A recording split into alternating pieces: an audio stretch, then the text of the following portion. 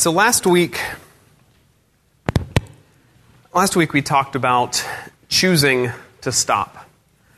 How important it is to take the time to just stop, not be rushing from place to place all the time, thinking about where we've come from at point A and where we're going at point B, but just to stop where we are and pay attention to what God is doing here and now, so that we don't miss out on something amazing that He might want to show us. But this week, we're talking about a different kind of stopping.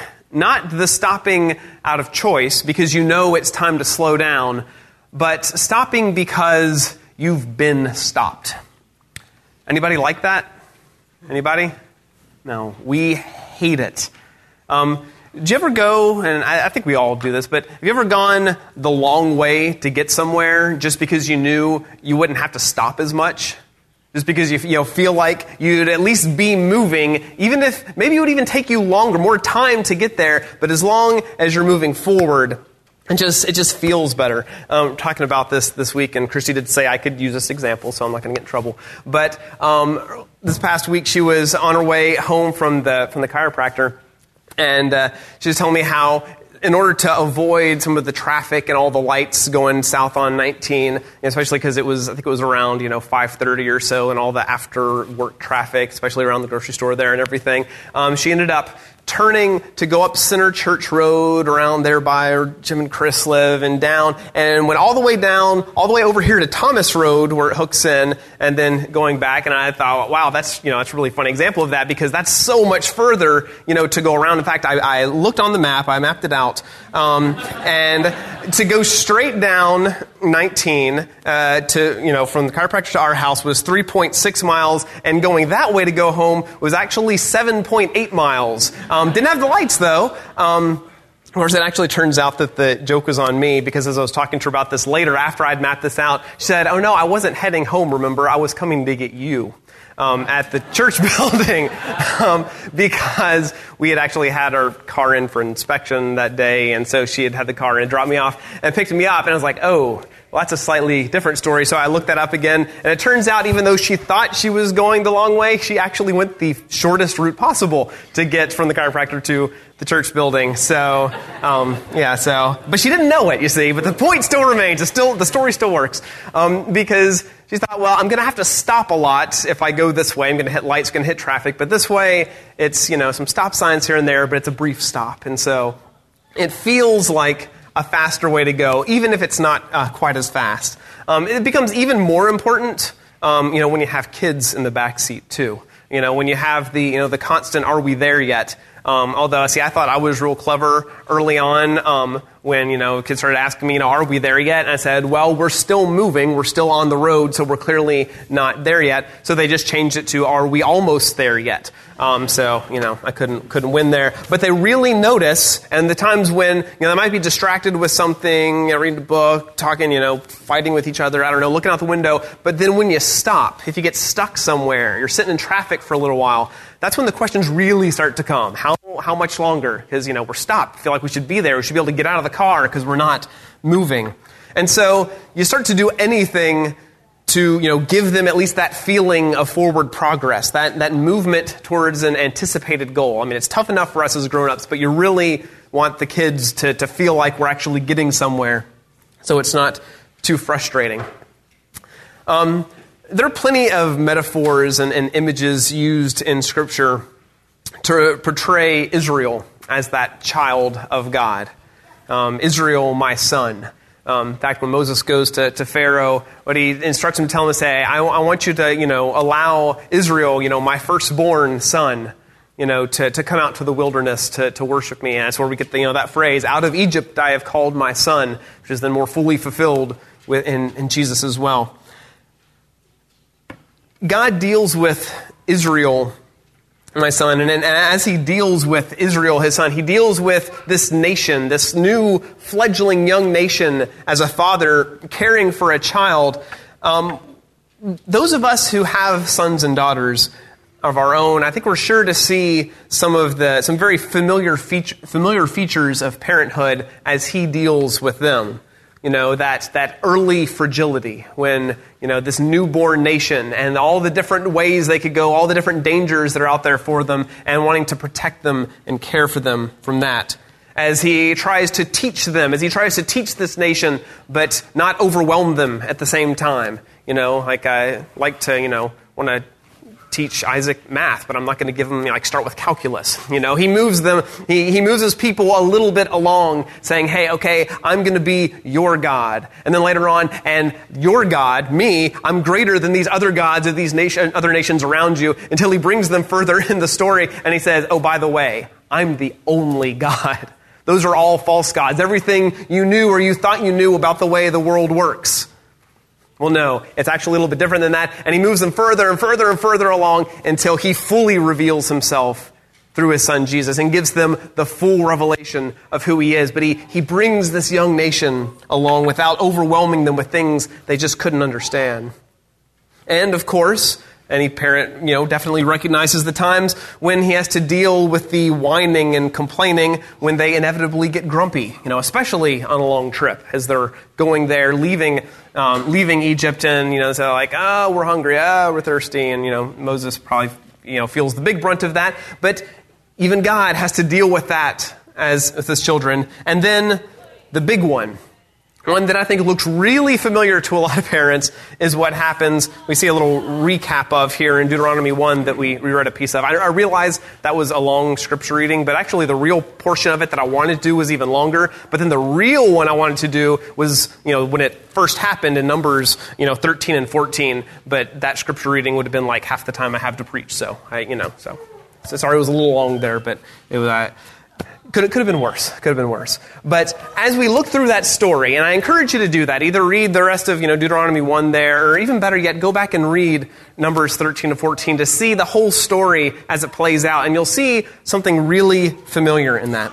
And see, God tells them, okay, go, it's time to go and take that land that I said I've promised you, that I've been promising ever since I called Abraham. It's time for you to go into it. So they send spies into the land to go scope it out, to see what it is God has sent them toward. And the spies come back and they see that the land is good, but there are some strong people holding that land. And so we all of us who grew up going to Sunday school or VBS, we know the story. You might even know the 10 were bad and 2 were good little song, and I don't remember it well enough. I'm not going to sing it now. But 10 of the spies came back saying, yes, the land is good, but the people that are there are too strong for us. And so they start spreading dissension among the ranks and start spreading fear among the nation of Israel, getting people worked up about the impossibility of their task. The other two, Joshua and Caleb, are really just begging the people to trust God, getting them to remember, okay, you remember what God has done for us so far. He says this land is ours. He says He's given it to us. Let's trust Him. He's proven Himself worthy of our trust. But for so many of the people, obeying means doing something hard. Obeying means doing something that I really don't want to do. And so God says, okay, fine. If you don't want to obey me, you don't want to trust me, well, then you can't have this land now. Back to the wilderness it is.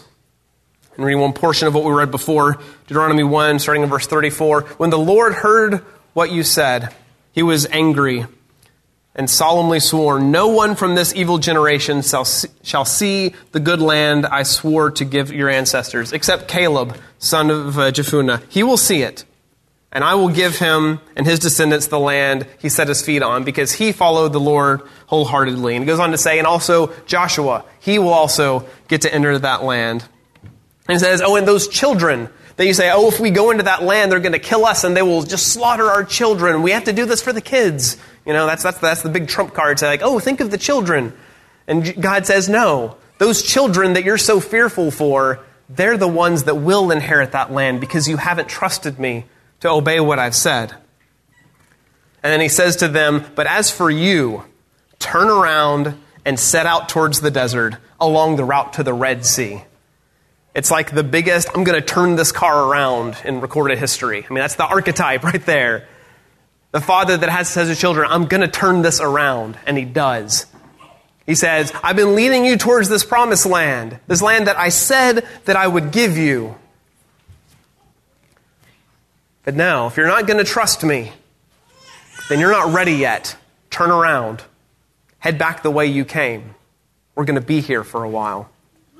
And of course, then the part that, as you read through the story, and I encourage you to do so, the part that looks so familiar, I think, to almost all of us as parents, is that as soon as the punishment comes, as soon as the consequence for the action comes, they say, oh, no, wait, we'll do it now. I'm ready. I'm ready to obey, God. Now that the punishment's happening, just wait, don't do that to us. And they say, well, we're ready. We'll go up and we'll go and take the land from these people just like you told us to. And Moses tells them, no, it's too late. You've rejected them. You can't just say, oh, now I'm going to obey now that I know the consequence of disobedience, of not trusting me. But the people, they don't listen. Moses says, the Lord's not with you in this. It's too late. You've made your bed and got to lie in it.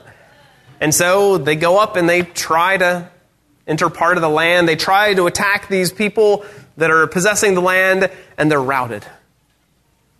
It's miserable. They don't stand a chance because the Lord had said, no, you're not going to have the land now. What's done is done. It's too late. The consequence of your action, the consequence of your choice remains. And so there they are, stuck in the wilderness for a generation. Now, usually, for most of us, I hope, our roadblocks that we run into don't last for 40 years. Most of us aren't stuck with most of the things that we're trying to pursue, most of the goals that we're headed towards. Most of the time, we do face delays, but they're not 40-year delays. But we do face roadblocks. We do face delays, interruptions all the time. And they drive us crazy. Or they drive me crazy. I can't speak for everybody, but I know they drive me crazy because we know where we're headed. Sometimes we can even clearly see that goal out ahead of us. It's just right there. It's so close. But there's just nothing we can do to get there. We are just stuck, and we've just got to deal with it. Now, there's different kinds of roadblocks that we run into. One, I'm going to say, it's we get free-willed, meaning other people have free will too, and they're not using it very well. And we bear the brunt of that. Because of someone else's actions, we have to suffer the consequence in having our own path blocked. Because others aren't using their free will very well. I will never forget, and some of you may have heard me talk about this before, but I'll never forget this trip when we, Christy and I, as we were moving to Maine. We left Arkansas, we're moving to Maine. We were getting towards the last leg of our journey. We had stopped around the Philadelphia area, had stayed with Christy's grandmother overnight, and we were making that last part of the trip to get up to where we were moving. And as we were going through and around New York City, we decided, not knowing any better, that we would go across, at Fort Lee, New Jersey, go across the George Washington Bridge. After we got up to Maine, they said, no, don't ever do that. You got to go much further around, take the Tappan Zee Bridge. So, I guess you guys probably know that. But, so you don't, it's not worth it, trying to get through that close to the city. And so there we were, coming up to the George Washington Bridge. And someone decided, apparently, to do something stupid and therefore get in an accident there on the bridge. And then there were police and they were having to investigate something with it. And basically, I don't really know what all was going on that part of the bridge. All I knew was that half the bridge, because I think it's a double-decker bridge, one level of it totally shut down. That was a bad thing. Normally, not too big a deal, a little delay, not a big deal. So we're sitting there, just got onto the bridge, and then we stop. And then, creep forward a few inches and stop. And this wouldn't be such a big deal, except I had decided, well, you know what? Let's wait and get gas on the other side of New York City, because the prices are pretty high here. And so as we entered the second hour of sitting on the George Washington Bridge, I was getting a little nervous. Said a lot of prayer during that time. It was just me. We were in two cars at the time, and it was just me alone with God praying really hard. I said, Lord, because it was low. It was very, very low, and I was pretty sure that, okay, there was a literal roadblock here stopping me from getting me where I was needing to go, but I was thinking, okay, I'm going to run out of gas in the middle of the George Washington Bridge and the part that's still open, and then I'm going to be blocking the other half of the bridge, and I'm going to be killed by someone. I'm going to die here on the George Washington. I'm never going to make it to Maine. But we did make, obviously, I'm not dead. So we did, blessedly there was, right as we got across the bridge, we finally make it through, and we stop at the first possible gas station, and I had never put that much gas into that tank at once. It was seriously on fumes. But there was nothing I could do but sit and pray and hope that there was a really close gas station on the other side. It was someone else's actions. I had no control over this, and I was just stuck. Now, there's some other kinds of roadblocks, too. There's some that happen, I don't know if there was any great purpose to that particular roadblock other than, maybe teaching me a little bit to spend a little more time in prayer, because I got to then. But some roadblocks I do think have a purpose. There's one great example that I'm sure comes to mind in Scripture when Paul is literally blocked by the Spirit of God from going where he wants to go. And see, what he wants to do is he wants to go share the gospel. He wants to go tell people about Jesus. But he's being blocked. In Acts 16, verses 6 through 10 says, Paul and his companions traveled throughout the region of Phrygia and Galatia, having been kept by the Holy Spirit from preaching the word in the province of Asia. When they came to the border of Mysia, they tried to enter Bithynia, but the Spirit of Jesus would not allow them to. So they passed by Mysia and went down to Troas. During the night, Paul had a vision of a man of Macedonia standing and begging him, "Come over here to Macedonia and help us." After Paul had seen the vision, we got ready at once to leave for Macedonia, concluding that God had called us to preach the gospel to them. This was a clear purpose. Paul was seriously roadblocked multiple times because God said, "I know you want to go there, Paul, and I know what you want to do there is good, but I need you somewhere else right now." Now, it's such a brief summary of what was happening then, but if I were Paul in that situation, I'd be going crazy. The places that I want to go to do something that I know is good to do, I'm being stopped. But, I'm not Paul, and he probably handled it a lot better than I would.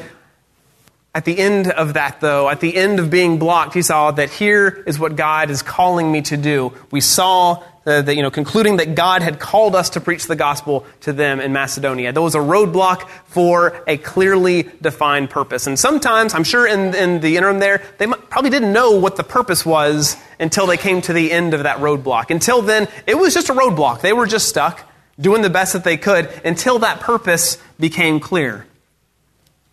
Now, sometimes I'm sure that we are blocked for a purpose, and maybe at the end of it, we can look back and see, I know why it's good that happened. If I hadn't been stopped there, look what might have happened. Or look what I might have missed out on. Look what opportunity to grow or opportunity to do some good for the kingdom of God I might have missed out on if I had been able to go my own way. But I'm sure there are plenty of times when we have felt stuck for a while, and this side of eternity, we might never know why. But maybe God was up to something and doing something to serve His greater purpose because He knew that we could stand to wait for a while. But then there are those other roadblocks that I think are the kind that we see here that the Israelites are facing. Some roadblocks are simply of our own making. Some roadblocks are just our own weakness, our own foolishness, our own faithlessness, stopping us from doing what we could otherwise do by the power of God, but we just don't trust that it's going to work out, and so we hold back and we put a roadblock in our own path. But even those, the roadblocks we give to ourselves, I'm fully convinced that those can be given a purpose. Maybe that isn't what God would have for us in His best of plans, His best of intentions. Maybe He didn't say, I'm going to stop you now so that I can give you this good gift later, so I can bless you in this way later, so that this great thing can happen later. Maybe He just looks at us and says, wow, that's not what I wanted for you. I wanted you to do better than that. But then He says, but I can use that. I can still bless you through that. You see, the real roadblock that Israel faced here was just a roadblock of fear, just that lack of trust. They didn't trust that God would do what he said he was going to do, even though he had repeatedly done what he said he was going to do. And so God holds them up for 40 years to teach an entire generation what it means to really depend on him and trust him. God says, okay, you don't trust me, you don't understand that you can depend on me, well, your children are going to know. And when it comes time for them to enter the land, they will have learned that lesson because I'm going to go teach them now. I'm going to take your failure, your lack of trust, and I'm going to build trust into a generation of my people. The delay in the wilderness, I'm convinced, wasn't just a punishment. It wasn't just God being spiteful and saying, like, fine, you're not going to trust me, I'm taking my ball and going home. That's not the picture of God that I think Scripture paints. Because see, God cared for them. This was still his child, Israel. This is still Israel, my son, his people that he had chosen. And so, yes, he turns this car around. Yes, he sends them pointed back towards the Red Sea, back to wander in this wilderness for a generation. But he cares for them, and he provides for them for every one of those 40 years. And think about it. They were in the wilderness. We're talking about wandering in the wilderness. That's not usually a place you want to find yourself wandering for like a week, much less, a few decades. I don't think there's any way this nation could have provided for themselves over that length of time in that particular land. So they're sent back to wander in a land where there's no way they could provide for themselves, so that he could teach them the trust at the end of that 40 years that they lacked at the beginning of it. So what did they learn? As they're going toward Canaan again, here in Deuteronomy 2, verse 7, they're getting close to time to head back and try again. It says, the Lord your God has blessed you in all the work of your hands. He has watched over your journey through this vast wilderness. These 40 years, the Lord your God has been with you, and you have not lacked anything. Don't tell me that was just a punishment, that was just retribution. No, he was taking them to school.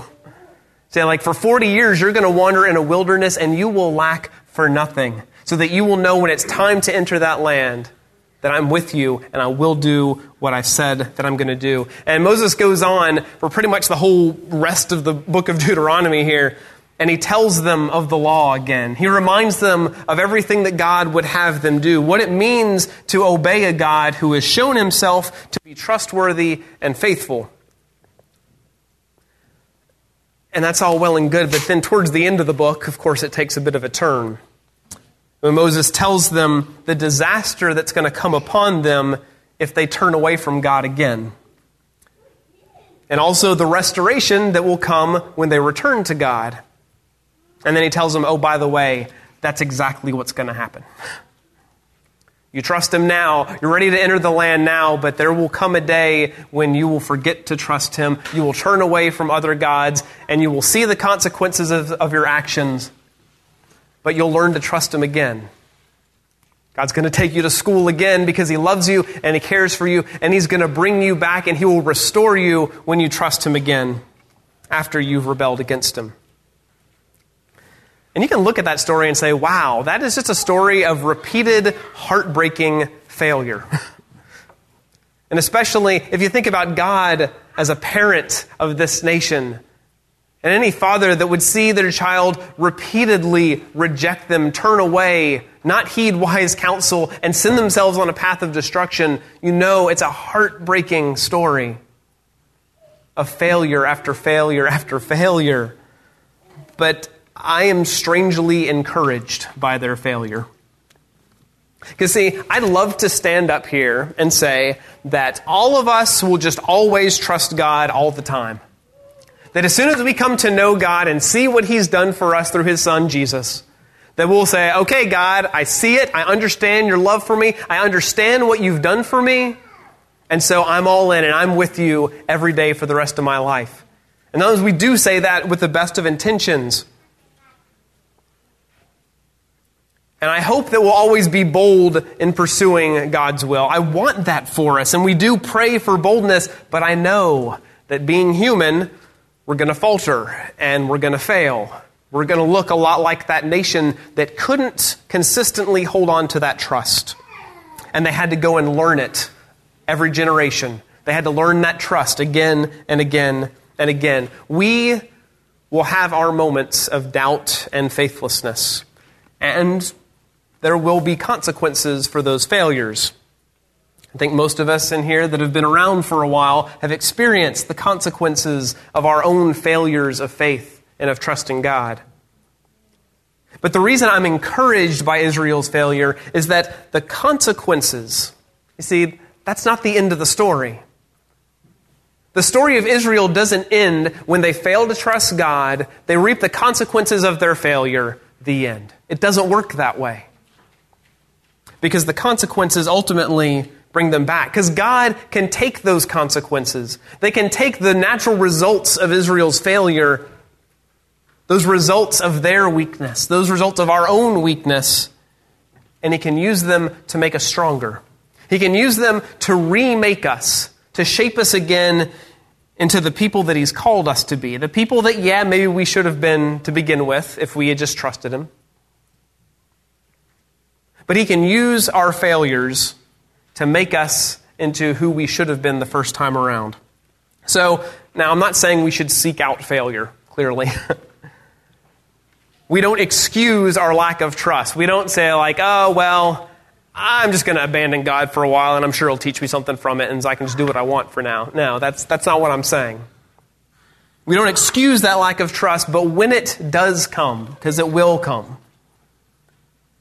we take courage in the fact that we have a God who has said, I will never leave you or forsake you. We can take courage in the fact that we follow a Jesus who says, I am with you always, even to the very end of the age. Notice He didn't say, I'm with you just so long as you're getting it all right. He didn't say, I'm with you except when you fail, and, then you're on your own. No, He said, I am with you always. And that includes when we mess up. That includes when we are faithless. He remains faithful. Because He doesn't want to abandon us. He can't abandon us because He loves us. So while we experience the consequence of our sin, our failure, our lack of trust in Him, we may wander away, but He stays with us so that He can teach us along the way to bring us back to Him. Because He's always with us, even when we're not fully with Him. To teach us, to guide us, to mold us, to help us learn how to trust when we failed to trust Him. To bring us to the point of joining in with that man who said to Jesus, I do believe, help me overcome my unbelief. He's really good at that. So now what do we do when we feel blocked? Because we will face those roadblocks, either the ones inflicted by someone else, the ones that God sends our way because we need them we need to stop for His greater purposes, or the ones that we just place right in front of ourselves, just to spite ourselves. What do we do when we feel blocked? Especially in those ones where we fail to trust Him. When we put that roadblock in our own path, how are we going to respond? Do we give up? And we say, okay, this God thing, this discipleship thing, it's not getting me where I want to be right now, so I'm just going to go find another path. Or are we patient enough to trust that the God who will never leave us or forsake us, the Jesus who will be with us always, do we trust that He'll remain with us and see us through to the other side? And, more than just exercising patience, do we even seek and even expect to learn something in our delay? Do we expect to come through the other side of this roadblock being better than we were? We usually feel like we're just damaged by our delays, damaged by the roadblocks, that somehow, that's time I'm just never going to get back. Well, it wasn't your time to begin with, but that's another lesson. But we feel like we have been injured when things don't go our way. But what if instead we saw that if we stick with God through this delay, through this roadblock, through this trouble, that we could only be the better for it because we've gone through this with our Lord? I saw someone say the other day, whenever our plans are blocked by someone or something, our true motives emerge. So delay may be a great friend in disguise.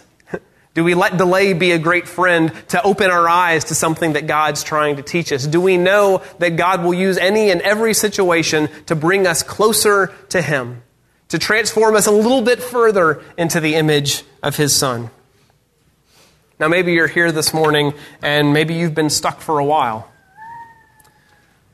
Maybe you feel like your life has just been stuck at a roadblock for a long time, but maybe, just maybe, you see that God has been slowly but surely, through that delay, He's been trying to teach you something about your need for Him.